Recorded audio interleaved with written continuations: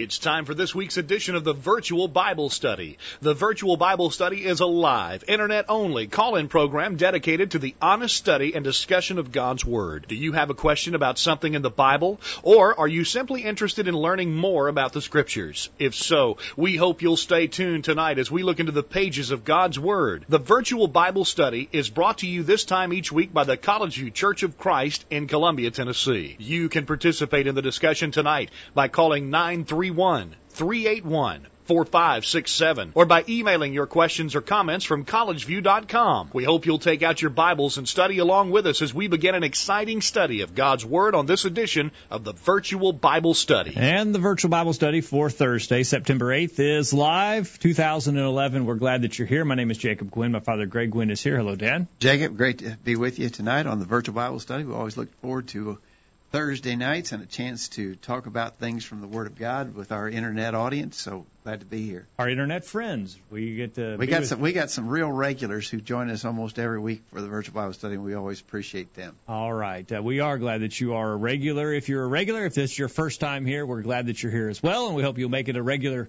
practice on Thursday nights to be a part of the Virtual Bible Study. We have an interesting program, an important program, maybe a vitally important program planned for tonight. Jacob, we, as you well know, and I think a lot of our listeners know, we try a variety of different subjects, all, of course, with the commonality that they are addressed in the Word of God. And tonight we're going to talk about something that is important. It has to do with marriage and how we should relate in our marriages. And we're going to talk about conflict resolution in marriage. All right. And if you don't agree with us, we're going to have a knockdown drag-out on the program tonight. Well, that's the idea of conflict. Oh, conflict, okay. But the people who seem to be in the know about marriage conflict suggest that it's not the good marriages. In good marriages, it's not that they never have conflict. It is that how they deal with the conflict. They deal successfully. There's always going to be some contention in marriage. You're saying that marriages are going to have conflict? There's going to be some disagreements, some conflict. Why is that? I'm just saying the difference between a healthy marriage and an unhealthy one is how people deal with conflict. Why is there conflict in marriage? Because you got two imperfect people dealing with each other. Okay. All right. Well, we want to hear from you about marriage conflict, and maybe you're an expert. I don't know if anybody wants to claim to be an expert about marriage conflict. That might be somewhat incriminating. It seems like our listening audience is a little small right now. They may pick up. They're filing it. They may pick up, but the thing of it is, I think we've got some competition at the national level tonight. Oh. The president was speaking to Congress, but I think he scheduled it early so he could catch the virtual Bible study. So he wouldn't conflict with right. He wanted to be able to be sure here too. He may need to hear it. Yeah. But also the first regular season NFL game is on TV. That's probably what it is. All right. Well, if you're here and you're listening to us live, give us a call, 877-381-4567. Email questions at collegeview.com. And the chat room is open to the right of your video window. You can sign in there with no personal information. There are several listeners already signed in, and if you're watching that chat room, why not sign in so you can add your comments to the discussion there. We look forward to talking with you as we discuss marriage conflict and resolution. And resolution. Conflict resolution. Yeah, it'd be sort of a negative program if we just talked about conflict. We want to talk about resolution. Yeah. Okay. Here's the questions, Jacob, that we sent out earlier today to our update list. Remember, always, if you're not getting these updates, you can by sending us an email to questions at collegeview.com, and then just say, put me on the list. Huh? But here's the questions we sent out earlier today. What would you tell someone? The first question has 4 parts. What would you tell someone who feels their marriage situation is hopeless, things are bad, and will never get better? Okay. What would you tell someone who, secondly, seeks help from worldly marriage counselors, psychologists, and so forth?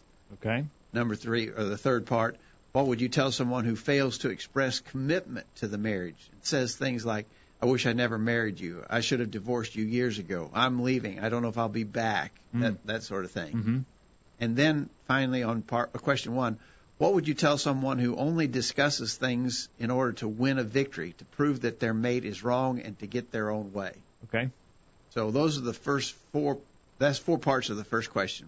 How are you going to deal with people? Because I think those are fairly common kind of things that people who get in marriage trouble are dealing with. Those are the kind of issues that come up.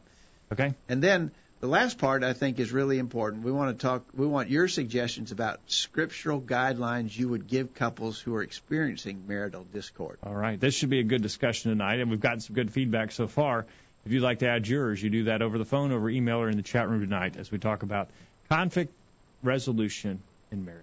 All right. So let's jump into this first one, Jacob. What would you do if you were talking to someone and they expressed an opinion about their own marriage that the situation was just absolutely hopeless, really bad, it's not getting any better? You know, the truth of the matter is that some couples have bickered and quarreled for so long that they just sort of lose hope that things can ever get better.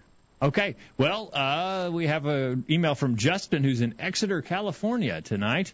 He says, I would have to reference Romans 8, verse 28, and we know that to them that love God, all things work together for good, even to them that are called according to his purpose. And so Justin tells us if we'll put God first and stay focused on him, all things will work out for us. I think that's an important principle. In other words, the promise is that if we have a husband and wife who are both seeking to do the will of God, that things can be made better, and we need to keep that hope.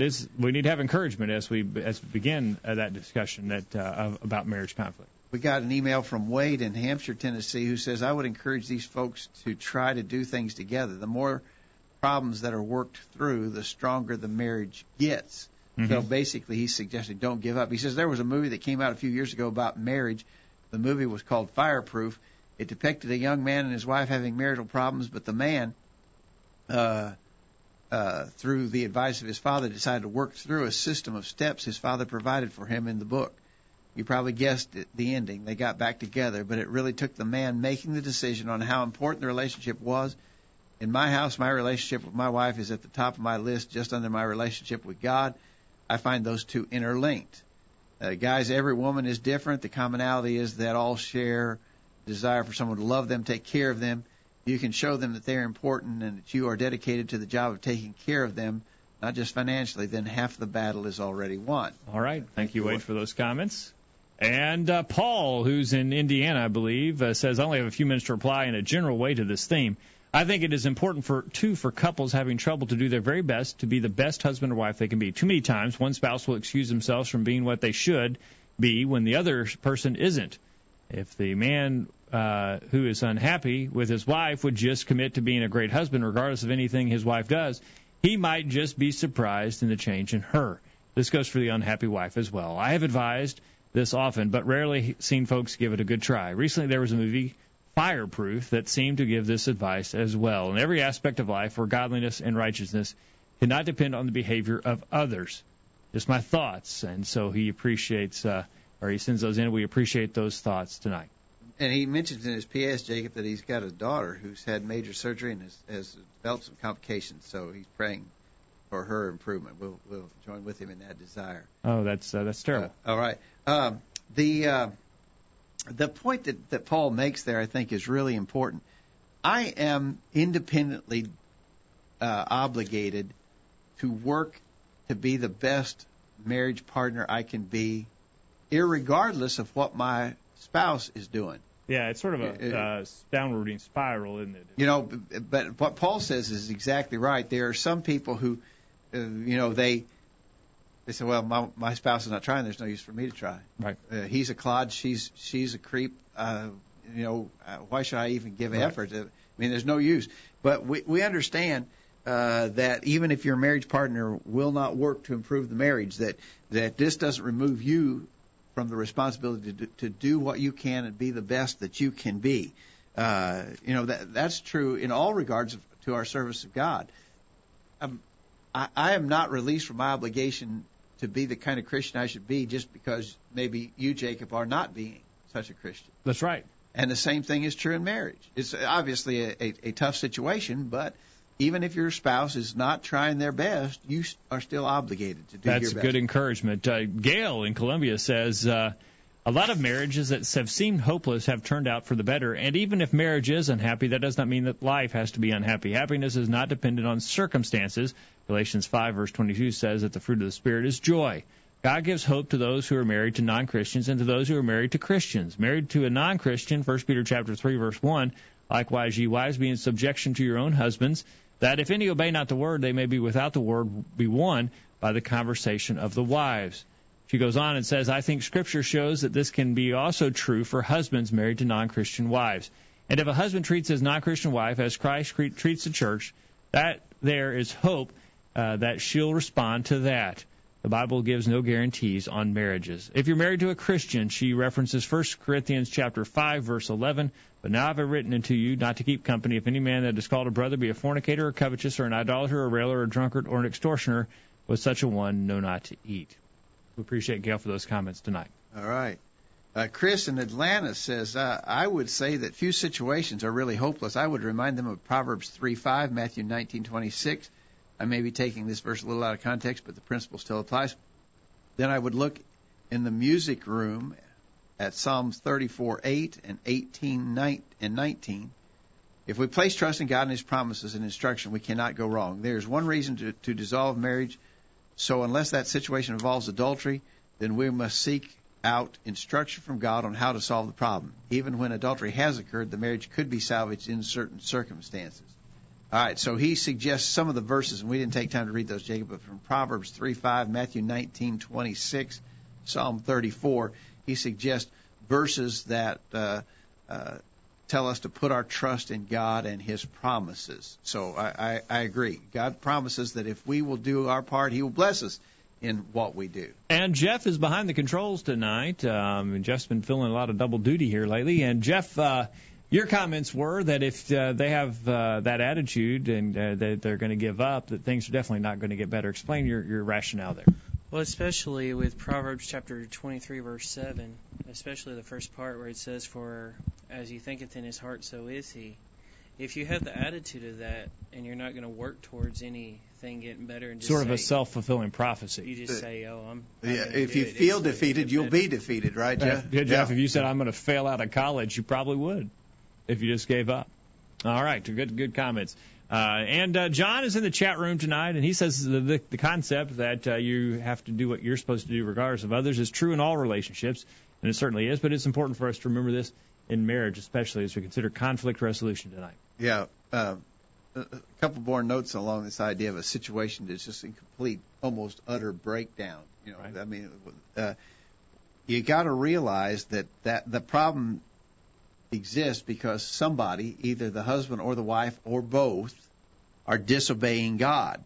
So the sin is taking place. If you're in that situation, it's not just that it's a bad marriage situation. It's also a sinful situation that's going to cause you to be alienated from God. Not living as you should. Exactly right. So you got to get a marriage back on track. You got, in other words, it's off track because somebody is sinning. Right. And so you got to deal with that sin just like you deal with any other sin. You got to recognize the problem. You've got to confess it. You got to repent of it. You got to do differently. So, see it for what it is. Marriage discord is sin. It is, and certainly is something to work on. Certainly attitude issues that need to be worked on. We're going to need to take a break, and when we get back from that break, we need to talk about. Should I go to a worldly marriage counselor? What do you think about that? Let's talk about that when we get back. I need some help in my marriage. Where do I turn? Should I go to one of these marriage counselors or a psychologist, perhaps? What do you think about that? Send in your comments in the chat room during the break or give us a call. It's toll-free, 877-381-4567. Email questions at collegeview.com, but don't go anywhere. The virtual Bible study will continue right after this. You won't want to miss what we talk about next. The discussion continues right after these important messages. I'm Greg Gwynn, a host of the Virtual Bible Study. Thanks for joining us for tonight's program. The Virtual Bible Study is presented weekly by the College View Church of Christ in Columbia, Tennessee. Each week on the Virtual Bible Study, we simply engage in a study of God's Word in an effort to better understand it, better understand how God views us, and better understand what He wants from us in our lives. We're not studying any creeds. We're not studying any books written by men. We're just studying the Bible. And we're trying to study the Bible alone without any of our opinions or wisdom mixed in. We're only interested in what our Creator has revealed to us in His Word. We realize that we're fallible and cannot direct our own steps. As a result, what we think or feel doesn't really matter. All that matters is what God has said. So that's what the Virtual Bible Study is all about. It's pretty simple, isn't it? Thanks again for joining us tonight, and we'll hope you'll make plans to join us every Thursday night for the Virtual Bible Study. Here's some quotes worth pondering. Don't grumble if you don't have what you want. Just be thankful you don't get what you deserve. The world will not persecute a worldly Christian. If it really doesn't matter how you live as a Christian, then why is it that most of the New Testament was written to Christians to show them how to live? The highest reward for a man's toil is not what he gets for it, but what he becomes by it. Man, I wish I'd said that. And whatsoever ye do in word or deed, do all in the name of the Lord Jesus, giving thanks to God and the Father by him. Colossians 3:17. Now, back to the program. We welcome you back to the program tonight as we talk about marriage conflict. We look forward to hearing from you. And if you are listening to us in the podcast version, thank you for doing so. And give us a call or send us an email anytime. Even if you are listening in the recorded version, we'd love to hear from you. You can use the same phone number that we use on the air or send us an email. We look forward to hearing from you. Jacob, our second thing that we sometimes have to deal with is people who get into marriage trouble, and then they go and seek out worldly marriage counselors or psychologists or counselors who are not giving them instruction from the Word of God and may be giving them instruction that is actually completely contrary to the Word of God. Yeah. I don't know how many times I've known of people who went to such a counselor, and the counselor said, you just got to do whatever it takes to make yourself happy. And that means if it bailing out of this marriage, do it. Do whatever it takes. You deserve to be happy, and therefore you should do whatever it takes to make you happy.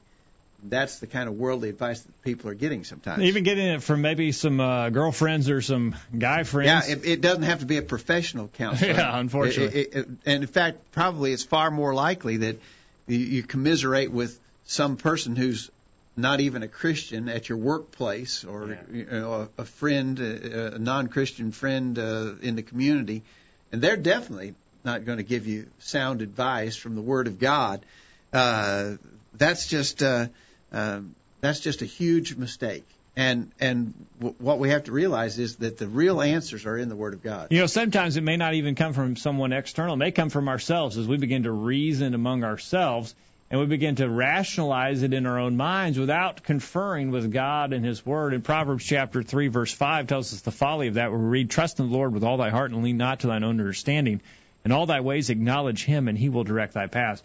You know, we even have to check ourselves and our thoughts and make sure that we're going back to God's Word and sort of recalibrating those thoughts and making sure they line up with what God says. 2 Timothy 3, 16 and 17, all Scripture is given by inspiration of God and is profitable for doctrine, for reproof, for correction, for instruction in righteousness, that the man of God may be perfect, thoroughly furnished unto all good works. Everything you need is in there. And so that needs to be the source. Now, someone says, are you saying categorically, Jacob, that you can never go to a marriage counselor or a psychologist or even a friend for that matter? You can never go and talk to them about problems. I'm not saying that. Are you saying that? I'm not saying that. Okay. But what I am saying is, you have to reject anything that such a source would tell you. You've got to go back to God's Word. Yeah, you'd have to. In other words, I'm talking to this guy at work. He's a pretty nice guy. We've been friends. We've been associating together. We take coffee break together. We go out to lunch together. He's just a nice guy, and I've been telling him about my marriage problems, and he says, get a divorce. Yeah. Well, I got to realizing that. Let's say in this instance, I don't have a scriptural grounds for divorce, I've got to reject his counsel. Yeah. It's not that I can't talk to him, but I have to be wise enough to reject his counsel if it comes in conflict with the Word of God. Or maybe I look somebody up in the phone book, and he's got half the alphabet behind his name. He's got all kinds of credentials, and I'm paying him $300 an hour to give me advice. He tells me that I need to get a divorce. I've got to go check that to God's, just like I would do with anything else. Maybe I'll go to some other scientist who tells me that I evolved from a pile of slime at the bottom of a pond. I would go back to the Bible and check his advice. Same with these counselors as well. Yeah. Anthony, who's in Florida tonight, writes in and says from 1 Corinthians 1, 20 and 21. 1 Corinthians 1, verses 20 and 21. Where's the wise? Where's the scribe? Where's the disputer of this world? Hath not God made foolish the wisdom of this world? For after that, in the wisdom of God, the world by wisdom knew not God. It pleased God by the foolishness of preaching to save them that believe. Worldly wisdom is... Then Anthony concludes from that, worldly wisdom is so often worthless and at best of limited value. Yes. So I think those are good observations. Why not go back to the one who created marriage and get his advice on how the marriage should run? Gail in in Columbia, emails and says, instead of choosing a worldly counselor, choose one that is moral and believes the Bible. It can be of tremendous help to have an outlet and to have someone to talk to. Some counselors have had a lot of experience with helping families. Have someone who can explain the dynamics of how unrighteous anger and fear work to perpetuate a situation can be very helpful in knowing how to relate to your spouse as well as how not to react in destructive ways. All right. And Chris in Atlanta says, I would strongly advise to primarily seek help from the Bible and from someone who is a solid Christian that can guide you from a Christian perspective. A worldly counselor could be a secondary source, but you would need to use extreme caution. In all honesty, I would probably wave them off a worldly source. When you are in a highly emotional state, it would be easy to listen to someone who tells you what you want to hear instead of what you may need to hear. Yeah. 2 Timothy 4, verses 3 through 5. I think you're exactly right, Chris. So I'm really down on my spouse. You are? And I go to this worldly counselor, and he tells me, well, you ought to get a divorce. Right. That's really what I wanted to do anyway. Yeah. Even though I don't have maybe biblical authority to do it, but he told me that's really what I wanted to hear, and so I do what he said. You have itching ears, in other words. Yeah, and it doesn't even have to be a so-called worldly marriage counselor. It could be a false teaching preacher. Right. Because if you want to bad enough, you can find some preacher somewhere, somebody who calls himself a preacher or some clergyman who will tell you what you want to hear. And as Chris points out, you got to be really careful in an emotional situation like this. You got to be careful to not be looking for the answer you already wanted to hear. You got to be looking for the answer from the Word of God. And for the time will come when they will not endure sound doctrine, but after their own lust shall they heap to themselves teachers having itching ears, and they shall turn away their ears from the truth and shall be turned to fables. It sounds, we think about that a lot as it refers to just maybe some other doctrinal matters, but it happens, and it occurs perhaps even more frequently in the area of marriage, where people have these itching ears, and they look for someone to teach a false doctrine. Exactly right. All right, Jeff is not married. He's behind the controls tonight. But, Jeff, if you were married, what would you think about going to one of these counselors or psychologists? Not all counselors or psychologists are evil, but what would your advice be, Jeff? Well, two reasons I would have for this. Some of the stuff that might, they might say might be used to us, but the Bible has already told us that, So if it's good advice, we could find the substance of it in the Scriptures already. I think you're right, Jeff. All right. And that email address to use, if you'd like to get in touch with Jeff, is questions@collegeview.com. All right. right. Kidding, Jeff. All right, we got another thing then. Okay, so Jacob, don't you agree with me that it's just not entirely uncommon? In fact, it's a fairly common thing, unfortunately, that people who have marriage problems will come and seek advice or talk to you about their issues and so forth. And so we got to be ready to deal with some of these things. Like, you're saying just anybody in general get kind of talk to. Yeah, they're not just going to come to you as the preacher. They might come to just show a member. I think that it's perhaps more likely if they know that you have a good marriage, that you're happy in your marriage, and they're not. They may seek you out just for advice. How's it work? What are you doing, or what should I do? Okay. So from time to time, we're going to get people who approach us with these kind of scenarios. What would you tell someone? The third part of this question we ask: what would you tell someone who fails to express commitment in the marriage by saying things like, "I wish I had never married you," or "I should have divorced you years ago," or "I'm leaving and I don't know if I'll be back," or even something, Jacob, just as simple as saying, "I hate you." Yeah. What would you say to somebody? You encounter somebody who gives those kinds of statements. How would you deal with it? Go ahead. Well, that's a good question. Gail in Columbia says spouses are commanded to cleave to their mate. That is not cleaving. That is sinful. All right, I think so. Gail really shucks it down for us. I think that's the point. I think Gail's exactly right. In the absence of scriptural grounds for divorce, all such statements as, "I should have divorced you," "I'm going to divorce you," "I wish you were dead," "I wish I never married you," "I'm leaving," "I don't know if I'll be back," "I hate you." Of course, some of those, even in a situation where you had scriptural grounds for divorce, those kind of statements are sinful. They do not express the love that we're commanded to have for one another. And so the very saying of those things is an indication that there's a lot of sin going on if people harbor those kind of feelings in their heart. Or the wrong attitude about marriage itself. And that touched a hot button for Chris. He says, this is a hot button for me. Many people go into marriage with the attitude of, let's see how it works. This lack of commitment will almost surely not end well. My wife and I entered into our marriage with the attitude of divorce is not an option. Many people do not fully understand what is involved in a marriage relationship. They get in it for all the wrong reasons, such as hoping the other person will change, only for the physical relationship, because they feel it is time to settle down, because they have that starry-eyed, ooey-gooey feeling and think that that will last forever. What many people fail to understand is love is not that ooey-gooey feeling. Love is work. If you are not committed to work through the bad times, good times, and worse times, then do not get married. A true test of love is when you are very mad at your significant other, but in spite of how angry you are, you still choose to be with them. Okay, I like Chris's comment there. I especially appreciate what he says. You got to be committed to work at marriage.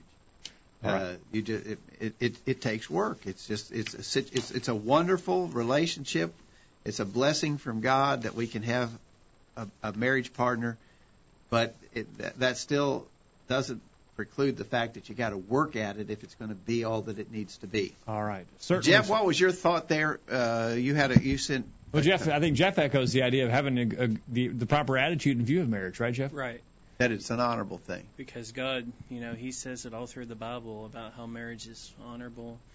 And in the beginning, He wanted it one man, one woman for life. And we understand that any time something is where it's been different than that sin is involved. And, that's just, something that happens. Okay.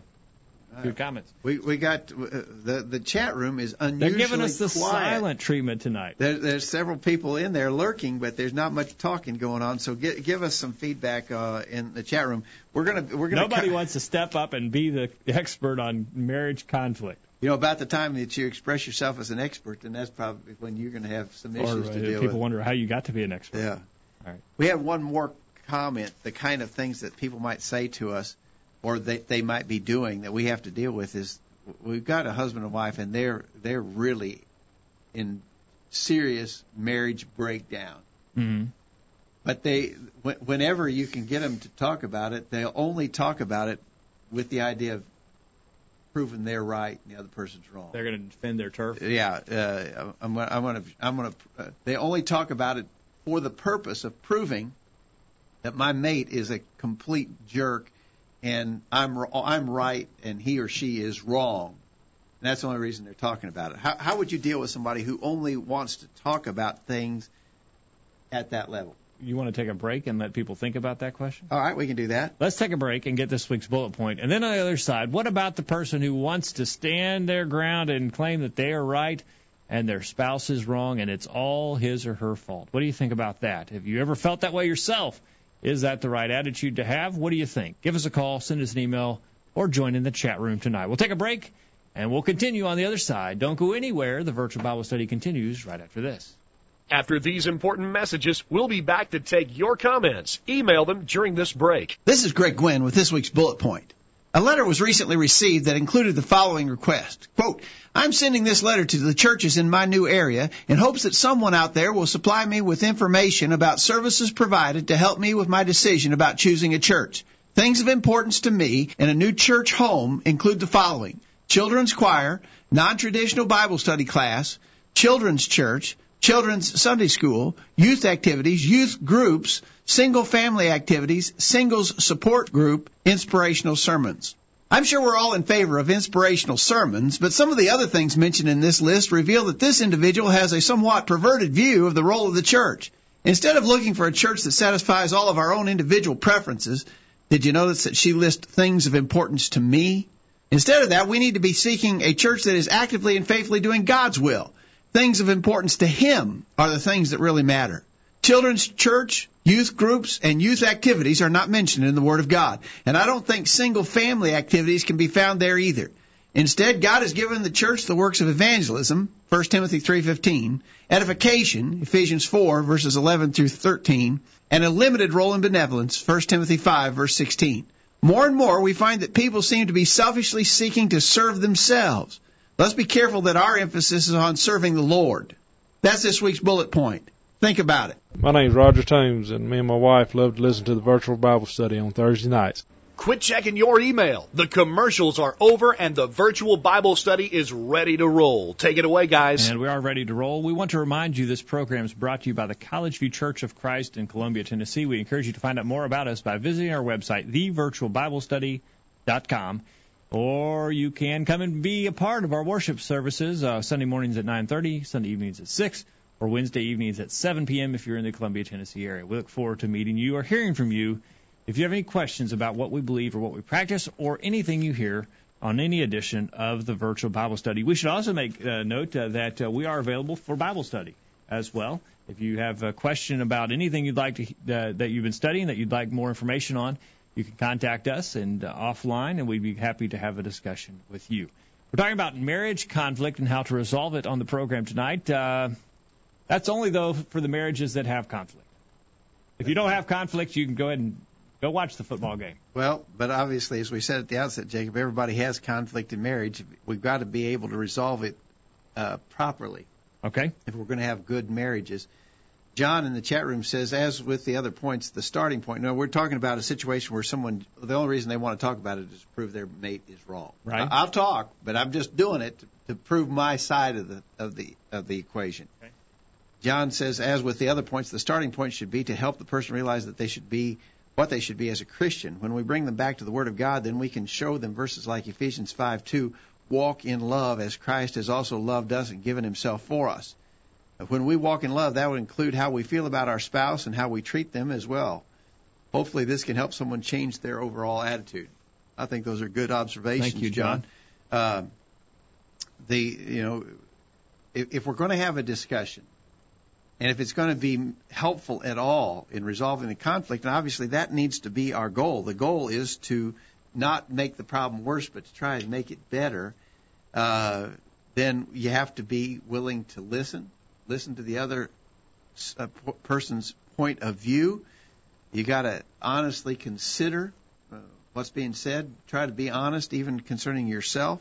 Examine your own conduct, your own motives. Practice patience and self-control, and all of those are biblical principles, and we could probably multiply the verses that teach that that's the kind of attitude that we ought to possess.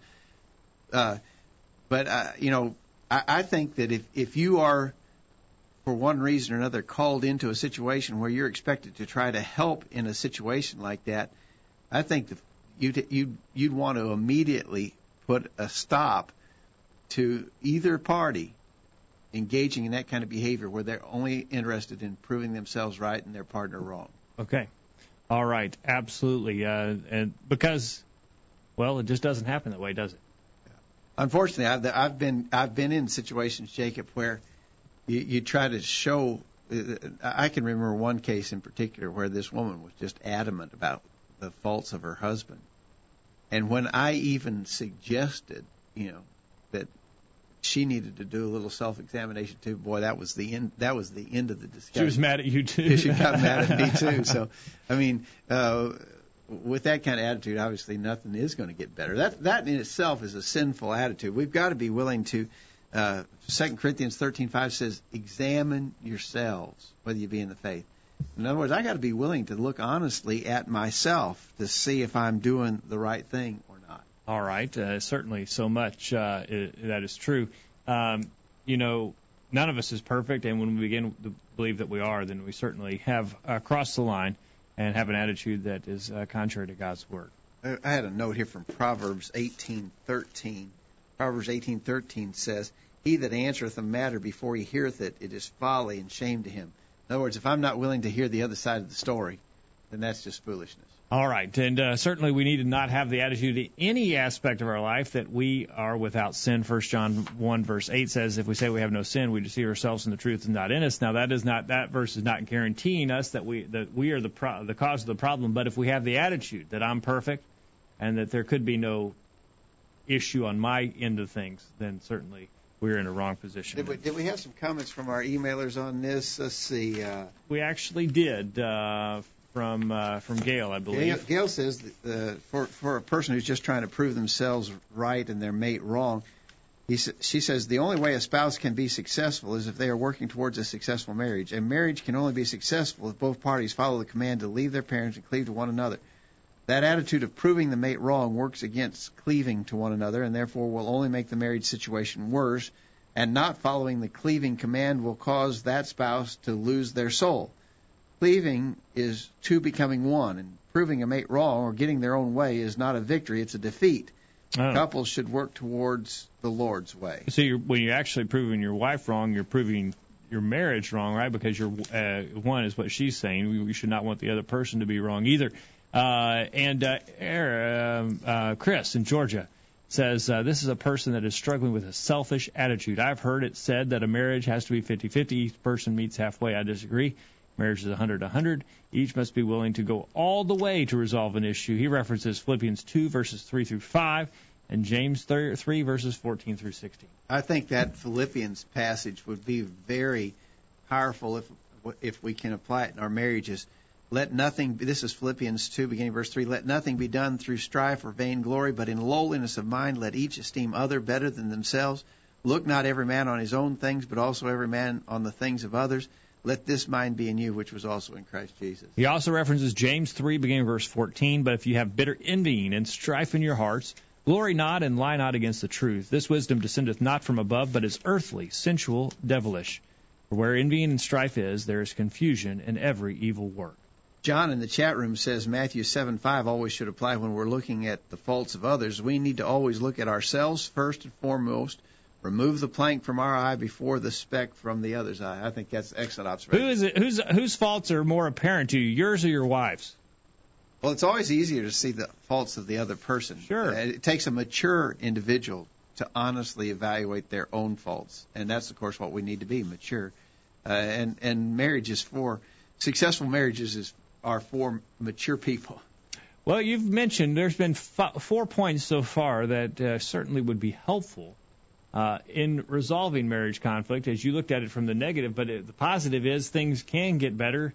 Marriage situation is not hopeless, that we can get help from those who are godly counselors. Godly counsel should be sought, that we should be committed to our marriage, and that we should not be looking out just to prove the other person wrong. So those things would certainly help us with marriage conflict. Yeah. By the way, in the chat room, John says it's easier to see his wife's faults than his own. Oh, well, that's not what she says. I think he's honest. I think that's an honest. I think he means to be humorous in that, but it is an honest fact that we are just much more inclined to see what's wrong with others than what's wrong with ourselves.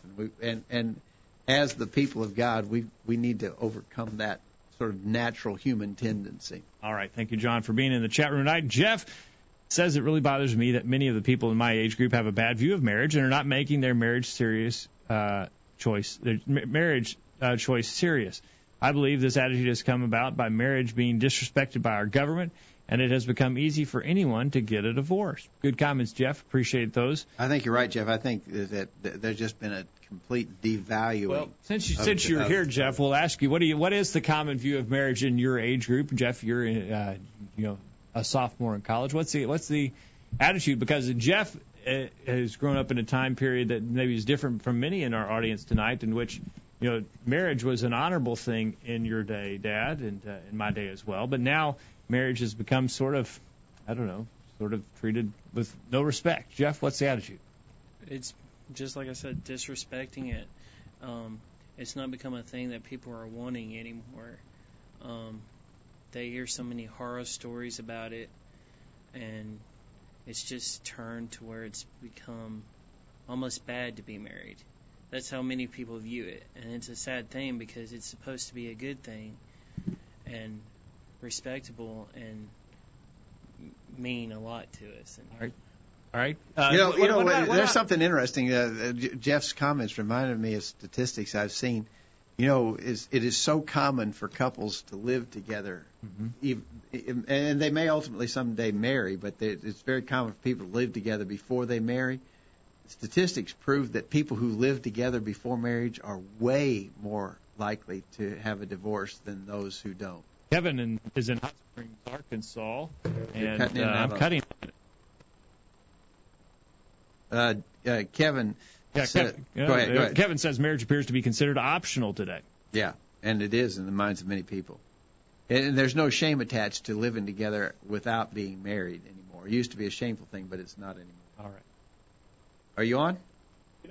I think I am. We'll see. You got me now, loud and clear? Okay. Yeah, 877-381-4567, questions at collegeview.com are the ways you can talk on the program tonight. We can hear from you. And that line is working. It is open. And you'll have a live connection with the world tonight if you'll give us a call. Jacob, let's move to the positive side of this equation. What are some suggestions that you can offer? What guidelines would you give, scriptural guidelines for people who maybe are having marital problems? What are you going to tell them to do? I'm going to start it off by saying, and I think some of our emailers agree, you need to pray for God's help in the matter. Philippians 4, verses 6 and 7, by prayer and supplication make your request known to God. Now, that works in all matters, and it works in our marriages as well. We should pray. Be confident. 1 John 5:14 says that if we ask anything according to his will, he hears us.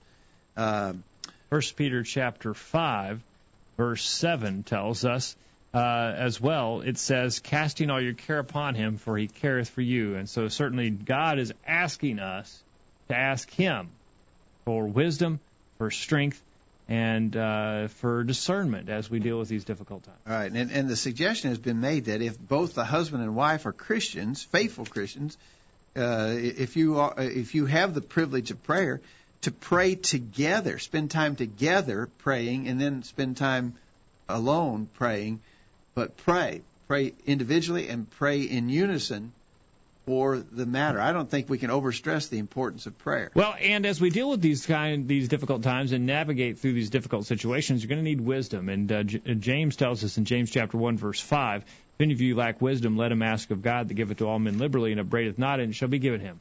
We need to be asking for wisdom as we deal with these difficult times. Okay. Wade in Hampshire, Tennessee, references 1 John 5:14 and 15. This is the confidence that we have before him, that if we ask anything according to his will, he hears us.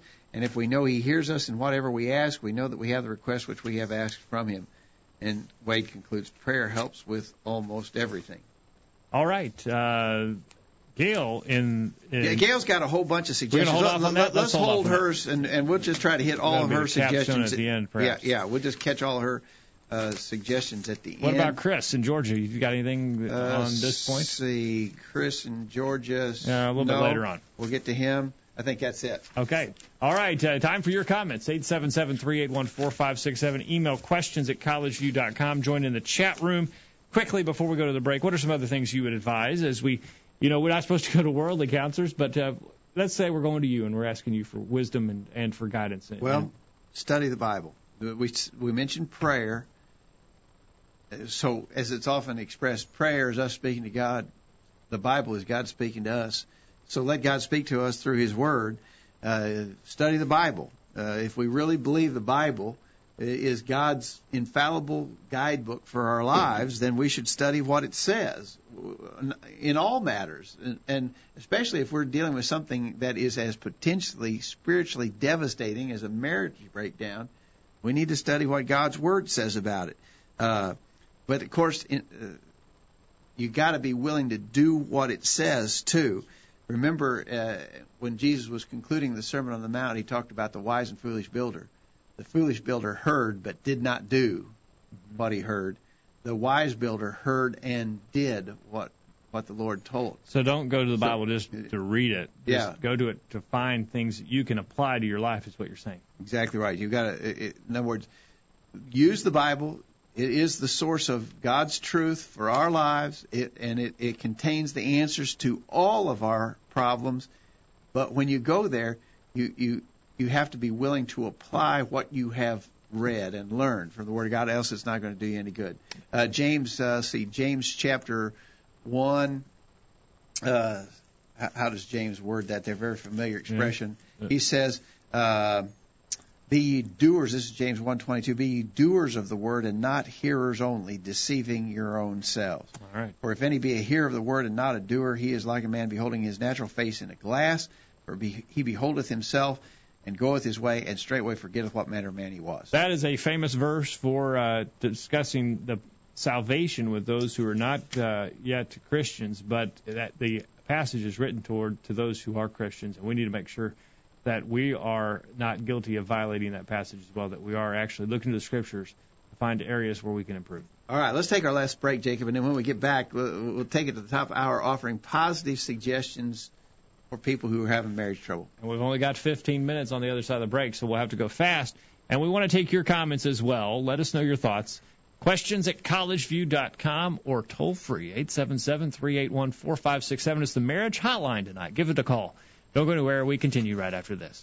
Enjoying the virtual Bible study? Email a friend during this break and tell them to join in on the discussion. There's more exciting Bible study after this commercial. Tonight on Channel 8 WSIN, it's TV like you've never seen it before. Starting at 8, it's TV's funniest new comedy, Fornication in the City, and Marie has been misbehaving again. Guess what? I just cheated on my husband. He doesn't even know about it.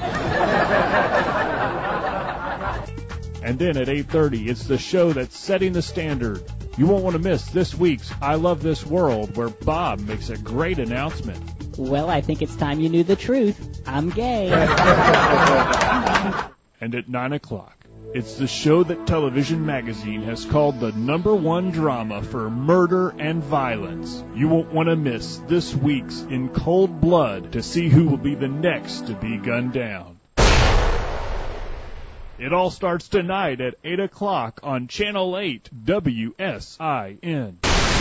I'm Greg Gwynn, reminding you that sin is a terrible thing and that those who are entertained by watching others sin fall under the condemnation of God that is mentioned in Romans 1:28. Be careful what you watch on television, because in spite of what the devil wants you to think, sin is always sin, and it's never funny. My name is Rick Harris, and I love to listen to the virtual Bible study. I hope you'll join me and many others in this weekly Internet Bible study group. Be sure to listen every Thursday night. A streaming Bible study. Why didn't I think of that? Now back to the guys. Well, we're glad you thought of joining it tonight on the program, and we look forward to hearing from you in the remaining minutes of the program. Let's talk about marriage conflict resolution.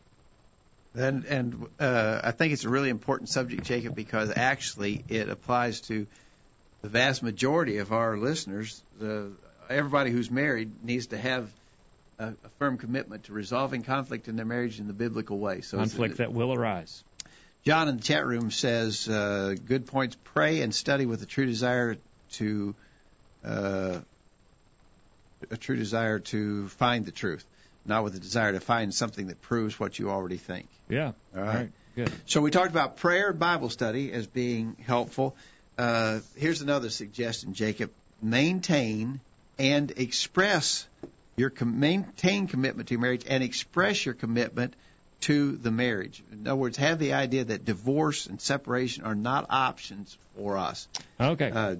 Wade in his email said the word divorce is not used in my house unless it's referring to someone else. We're not doing that. All right. And we also need to having this commitment expresses our faith in God and His Word. Because in passages like Matthew chapter 19, God has told us that what God has joined together, let not man put asunder, Matthew 19, verse 6. If I express the fact that divorce could be an option in my marriage, it shows that I don't have true faith in God. And that you'd be willing to go against what God says. Yeah. In other words, if I hold out divorce as an option, if this marriage doesn't work out, I'll just throw in the towel, then I'm saying I'm not fully committed to doing what God says I must do in my marriage. Okay. Romans 7, verse 2 says, the woman which hath a husband is bound by the law to her husband so long as he liveth. And then goes on, of course, to say if the husband's dead, she's loose from the law and so forth. But there's a binding that takes place. God binds us in this covenant with our husband and our wife. In other words, we make a commitment between man and woman, make a commitment in marriage between the two of them. But God also is involved in a scriptural marriage, and He locks those people in. He binds. The scriptural word is bind. He binds. They are bound in that commitment that they've made. All right. John has an interesting comment in the chat room. He says, in regards to prayer, asking for prayer is also very valuable. James 5, verse 16, the effectual, fervent prayer of a righteous man avails much. And so John says perhaps you ask others to pray for you. Right. I think that's a good point, too. I mean, and there would be power in that. If prayer is powerful, then getting more people involved in praying can only help make it better. Well, as I think about marriage conflict, let me ask you the question. Is there ever a time where I just say, well, let's just decide not to fight about it anymore? In other words, make a compromise? Do we do that? Yeah, in non-essential matters, in things that do not involve right and wrong. In other words, I can never compromise on wrong, say, well, I'll just look the other way. Mm-hmm. But in matters that are not essential, I should be willing to compromise. I guess defining the things that are essential is the challenge now that perhaps we need to pray for wisdom. Just as long as no Bible teaching is violated, then if we can sort of meet on middle ground, that's a win-win. I remember our friend Larry Payton used to always say, Jacob, what you're looking for when there's a conflict is you're looking for, if it's in business, if it's in the church, if it's in the family, what you really want is a situation where both parties can walk away feeling that it's a win situation for them. You want a win-win. You don't want a win-lose or a lose-lose if you can avoid it. Now, sometimes you can't avoid it. But you want a win-win. That everybody's happy when you got a win-win situation, and so in marriage we should seek that win-win situation. I ought to be willing to give in if this is not a critical spiritual matter where God's truth is at stake. Then I should be willing to compromise. All right, we have time for your thoughts over the phone, over email, or in the chat room tonight. Send them in and join in the discussion. We talk about marriage conflict. We would like to hear from you on the program tonight. You may be able to help others as they deal with conflict in their marriage. Well, let's say that it was a matter of right or wrong, that there was, in fact, maybe some wrongdoing involved. How do I handle that conflict? Well, if somebody has sinned, then you got to do what the Bible says about getting forgiveness for sins, and that is repent. We're talking about Christians, so they're going to have to repent and pray for forgiveness. Right? That's what Simon the sorcerer was told to do in Acts chapter 8, verse 22. A Christian who sinned, he was told to repent, pray God if perhaps the thought of thine heart may be forgiven thee, Acts 8:22. So if my spouse has sinned, or if I have sinned, or if we both have sinned, then what we got to do is repent and pray for forgiveness. All right. Is that all that's required, though, in that area where sin is involved? Well, let's say that it's me, and I'm the one who sinned. Mm-hmm. I've got to seek God's forgiveness, but I also have got to seek my mate's forgiveness. And that means I've got to confess, admit, apologize for my sin, not only to God, but to my spouse as well. Well, what's the spouse's requirement then on the other end of that? Well, the spouse's requirement, of course, would be to forgive. Okay. In other words, I'm commanded to seek forgiveness. The one I have wronged is commanded to forgive me. In Luke 17, verse 3, Jesus said, if thy brother trespass against thee, change the wording, if your spouse trespass against thee, what do you do? Rebuke him, and if he repents, forgive him. And if he trespass against thee 7 times in a day, and 7 times in a day turn again to thee, saying, I repent, thou shalt forgive him. You know, Jacob, that brings up a point that might be worth mentioning right here. Let's say that in this case, this is a marriage situation, and it's really a serious one. My mate has been sexually unfaithful to me, committed adultery, committed fornication. Right. But they come to me. My spouse comes to me and says, please forgive me, I was wrong, please forgive me. The question has often been asked, in that kind of a situation, does the innocent party have to take that mate back and continue to live with them as husband and wife? That's a question that's often been asked. My answer to that is no. I think they still have the authority of the Scripture to end the marriage. They don't have any option on forgiveness, though. In other words, forgiveness is one thing. Continuing the marriage is another. I think you're right. And so, yeah, would you have to forgive him? You know, sometimes the question is asked, would you have to forgive him if he asks you? Yes, you've got to forgive him. the other part is a different question. Do you have to continue the marriage? And I think the answer to that is no, not necessarily. Okay. Now, have you known marriage conflict and problems to arise because either one, someone was not willing to repent, or two, the other spouse was not willing to forgive? Yeah, both. Both? Yeah. Okay. Wouldn't you agree? Sure. And so certainly we have to make sure that we're following the biblical pattern in seeking forgiveness and being one willing to forgive. All right. What else? What are some other advice that we can use? Well, I would say make a plan and stick with it. Okay. And I think one of the great examples from the Scriptures is in the story Jesus told of the prodigal son. He said, when he got in the depths of despair, trying to eat the food that he was supposed to be feeding to the hogs, he said, I'm going to go back to my father and I'm going to tell him I've sinned and I just want to be a hired servant in his house. And so when he got back to his home, his father rushed out to greet him and showed him all kind of love and kindness, and yet he followed through. He said he told his father what he had intended to tell him. I've sinned against you, and please just let me be a servant in your household. And of course his father wouldn't have it that way, but he followed through with his plan. I think that's what we got to do. When we make a plan, when we've got issues, when we've done wrong, make a plan, stick to it. And I think that would work in marriage. And perhaps we need to realize that things may not change overnight. Exactly right. Just because you make a decision that things are going to be better, maybe it takes some time as you both work on maybe some deficiencies. Yeah, I think you've got to be committed to the process. In other words, we'd like to snap our finger and say it'll be perfect. Okay, my marriage is perfect tomorrow.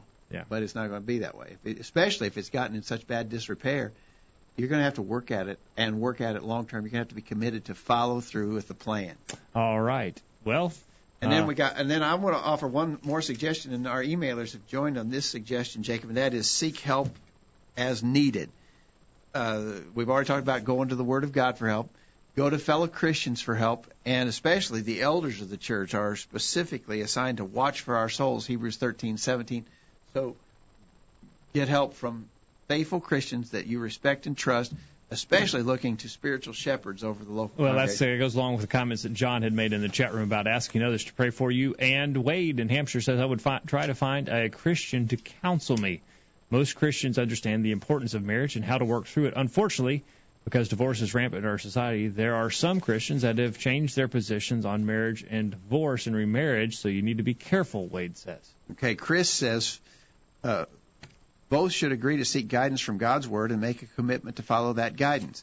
Then seek help from a godly person and seek out advice from couples that have a solid marriage and have been married for several decades.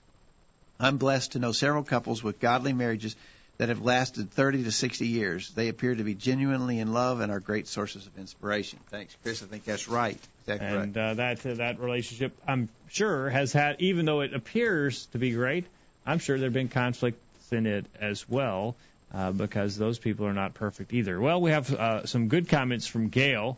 Gail emails and says, changes won't happen overnight. Use the difficult times to grow and get stronger in the Lord. James says in James 1, verse 2, count it all joy, my brethren, when you fall into manifold temptations, knowing that the proving of your faith worketh patience, and let patience have its perfect work, that you may be perfect and entire, lacking in nothing.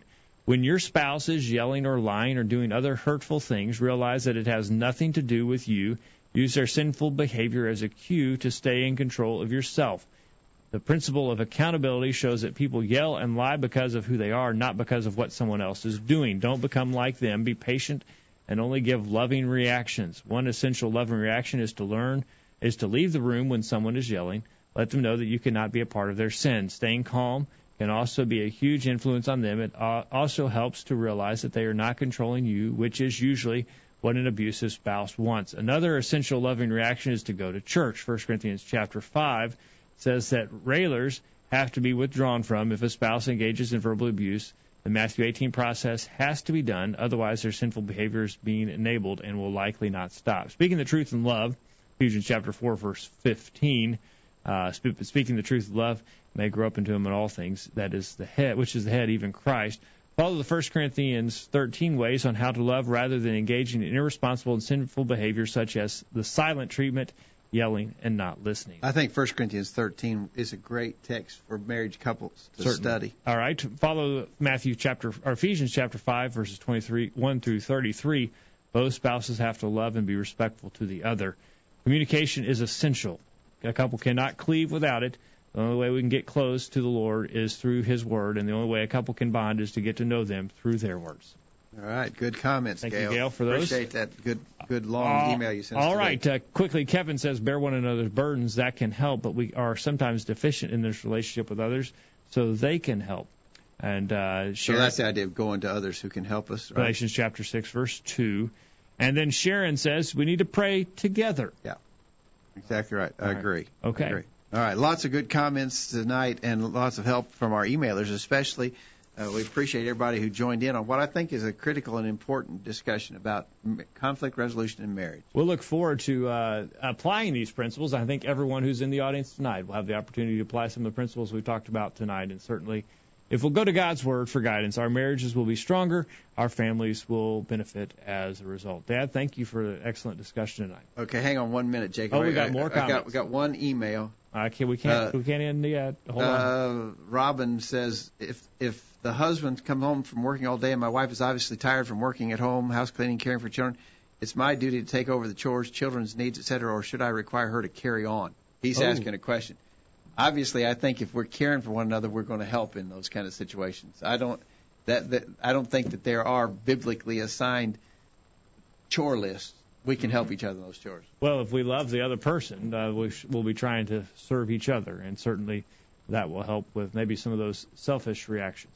All right. Good discussion tonight, Dad. Thank you. Thanks, Jacob. Thank you, Jeff, for being behind the controls. Job well done. And thank you for listening to the program. We hope you benefited from our study and discussion of God's Word, and we hope you'll make plans to be back here next week for another edition of the Virtual Bible Study. In the meantime, we encourage you to put God first in your life, study His inspired Word of the Bible, and live by it every day. You'll never regret it.